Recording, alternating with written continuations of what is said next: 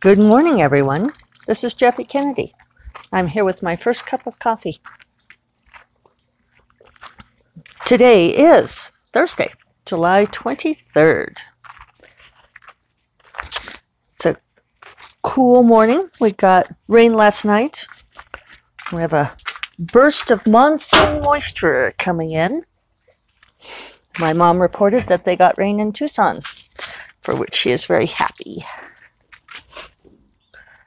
To pick the grapes up off my chair. They get shaken off during the rain and wind.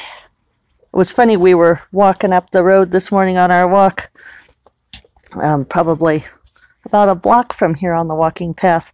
I saw some scat, because people pick up their domestic dog poop, and there was a grape. I'm sure other people have grape arbors, but it was absolutely the exact same kind of grapes that we have. So I wondered, the birds come in and get them and stuff. So I wondered if that was one of our grapes migrated a little bit away. So I am making progress on The Promised Queen. Still going quite well, I think. I'm on page 356 of 396. So just 40 pages to go, but I've slowed down considerably. I went much more slowly yesterday because as I near the end, I'm getting to the okay, I'm sorry, I'm looking for my right page. It's much more raggedy, which is no surprise at all. I kept changing my mind on how things were going, so I'm having to smooth out the details and, for consistency and all that kind of thing. So I was looking to say, oh, that's right. When I look at my spreadsheet on my phone, it doesn't go to the exact part that I need. It I'm looking at these numbers thinking, what the hell is that? And it was 2018 numbers. That's why. So, well, I guess it wasn't terrible. I made it through 46 pages yesterday, but that was just down because Tuesday I made it through 71, Monday I made it through 99. But before that, I was doing 26, 56, 48. So 46 pages is pretty good, doing that in my 3 1-hour sprints. I've been working with Dorinda. She started working with me starting on Tuesday. So yesterday, I guess, was just our second today, and we'll meet up today. We get on Zoom and keep a little window open. We mute each other, but then keep a little window open so we can see each other. And it's been fun. It's been companionable. I've enjoyed it. And she said it's made a huge difference for her because then she just sits down and works and she doesn't screw around. And she keeps going because she's under a serious deadline, as Dorinda is want to do. But my brain's a little scattered this morning. She's really trying to finish this book by the end of July. So she's really pushing hard. So I just do my 3-hour sprints with half an hour break between. And then when I'm done, she said she's been keeping working. She's trying to get 7,000 words a day, which I think is a lot. She said yesterday, she said the day before she'd gotten almost 5,000. I was like, 5,000's really good. She used to be able to get the whole book finished in a week of furious work. But, she said that she just can't do that anymore. And I'm like, yeah, you can't sustain that. You can do it for a little while, but that kind of thing is just not sustainable. It just drains you dry, exhausts you. And she said, yeah. So, she said at least working with me for those 3-hour sessions kind of sets the tone for her day and then gives her momentum and she's able to keep going. So I'm really happy that that's helpful to her. I feel ridiculously a little bit guilty abandoning her like that. Oh, sorry. even though, I'm like, oh yeah, I'm done with my work for the day. And she's like, I wish I was. But she said that she wants this to be her life after this. She wants to just work for the 3 hours a day and then be done. Or, whatever it is, 4.5 once you add in the breaks. Or 4 when you add in the breaks. I can do math. So we'll see. I'm hoping that will be sustainable for her, because you guys know I'm a big believer in that slow and steady wins the race. Yes, and I hear some of you rolling your eyes that I'm not that slow. It just maybe slow's the wrong word, because I know I do write faster than many people, and I am. I try to be cognizant of that and count my blessings there. So I do. Sorry, I have something else on my mind, and my brain keeps going to that. I need to focus on what I'm talking about. So maybe measured and steady wins the race. Yeah.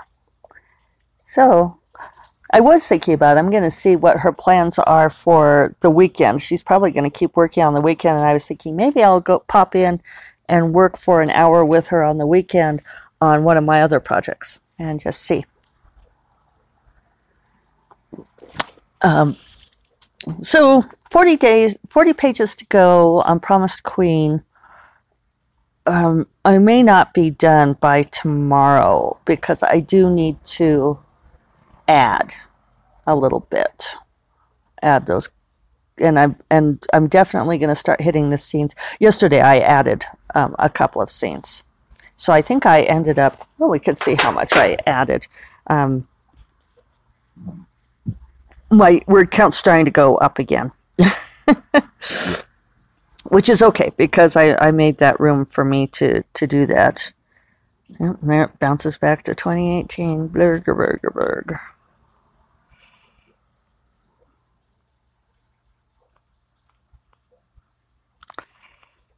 Scroll. Okay, here we go. So, yesterday I added 1,438 words. That's interesting. I didn't think I'd done that many. So 1,500 words.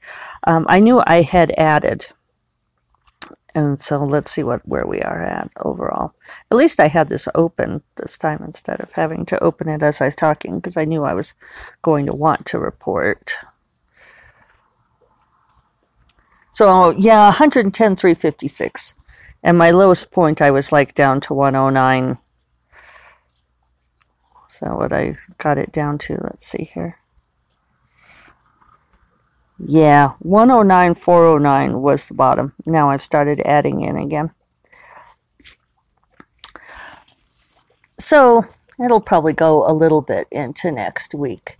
And then I don't know. I still haven't decided if I'm going to make one more pass. I do have some notes of things I need to check and smooth. So I'll check in with Jenny. And then I'm having my call with Agent Sarah this afternoon. So it'll be interesting to see what her take is on what our next steps will be. Today's call, I'm hoping I'll come out of it with some definite plans on what direction to go next. It was funny because Corrine sent me a thing about a series of tweets, actually. Let me read this to you guys because it's funny.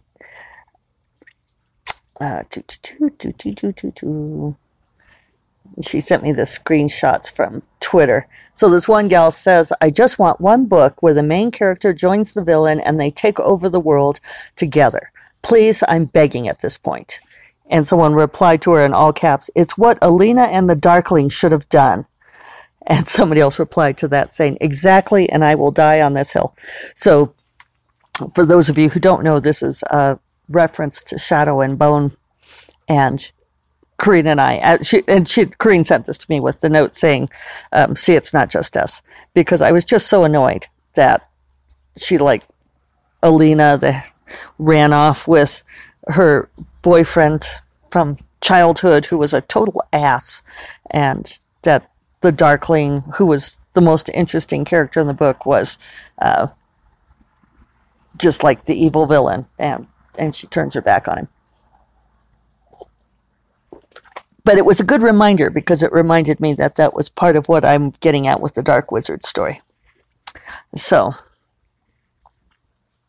yeah, I'm definitely thinking about Dark Wizard. We'll see what Sarah thinks of that, what she thinks on the other things, what we'll be doing next. And it's a lot of fun. A lot of fun.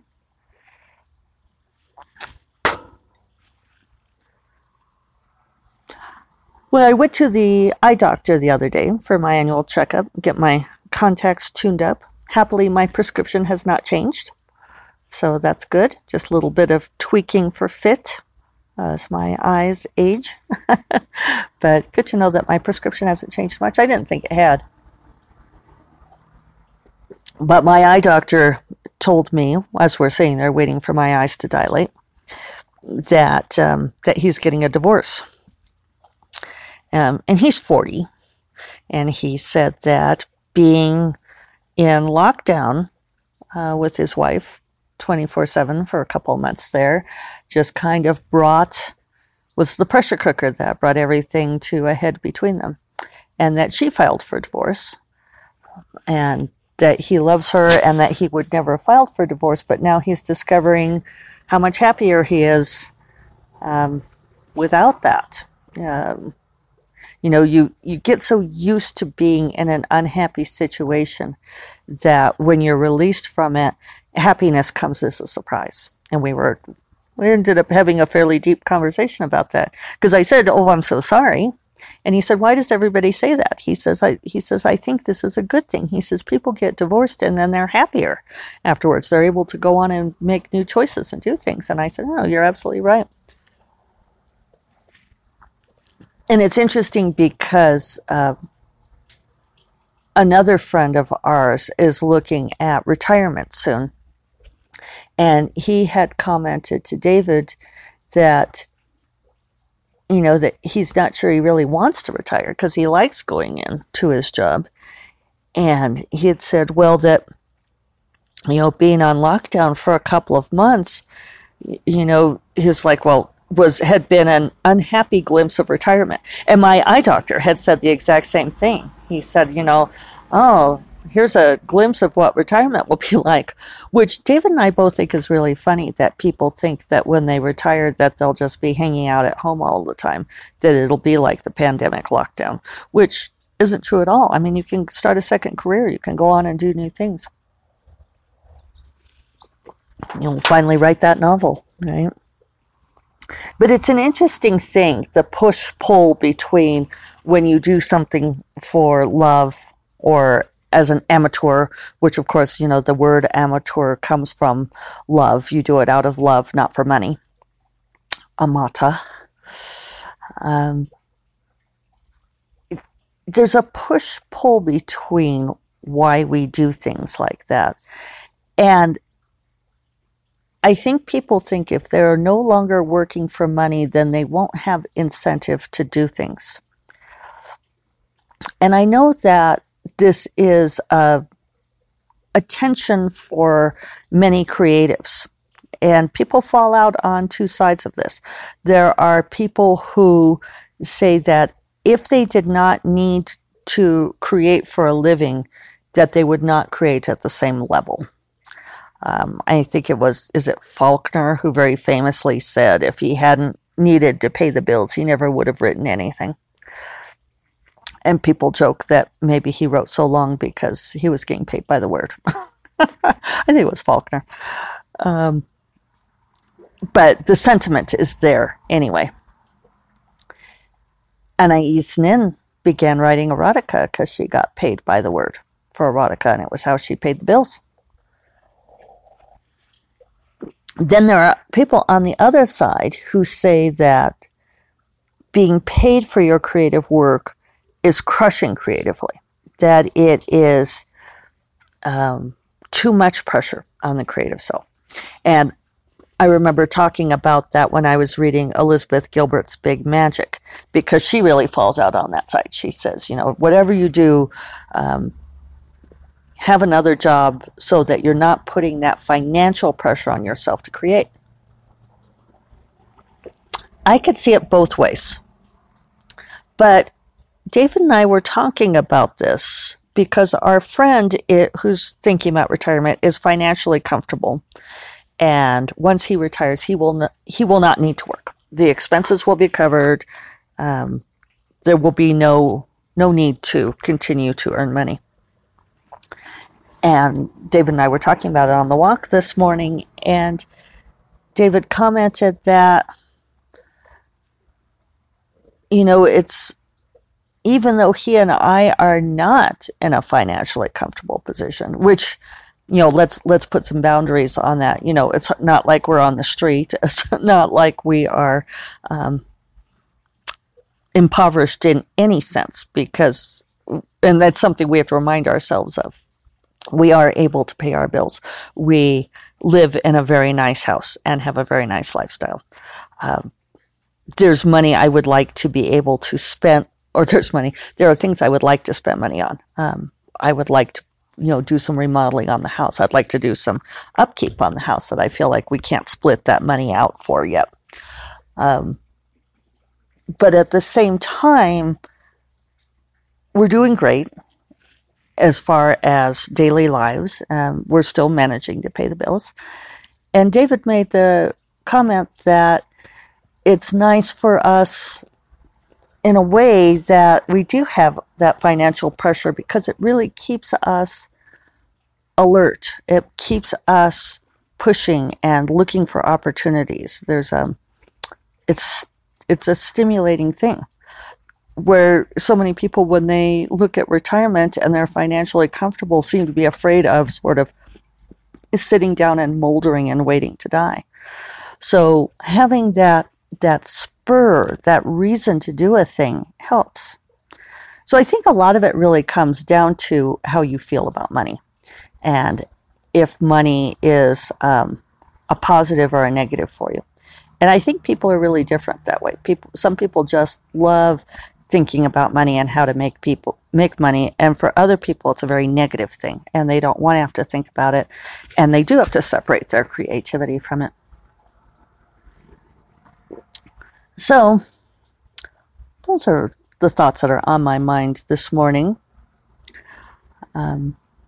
Leslie Penelope had suggested to me that I start a mastermind group of aspiring authors, and I'm seriously considering doing that. I think that I might do this.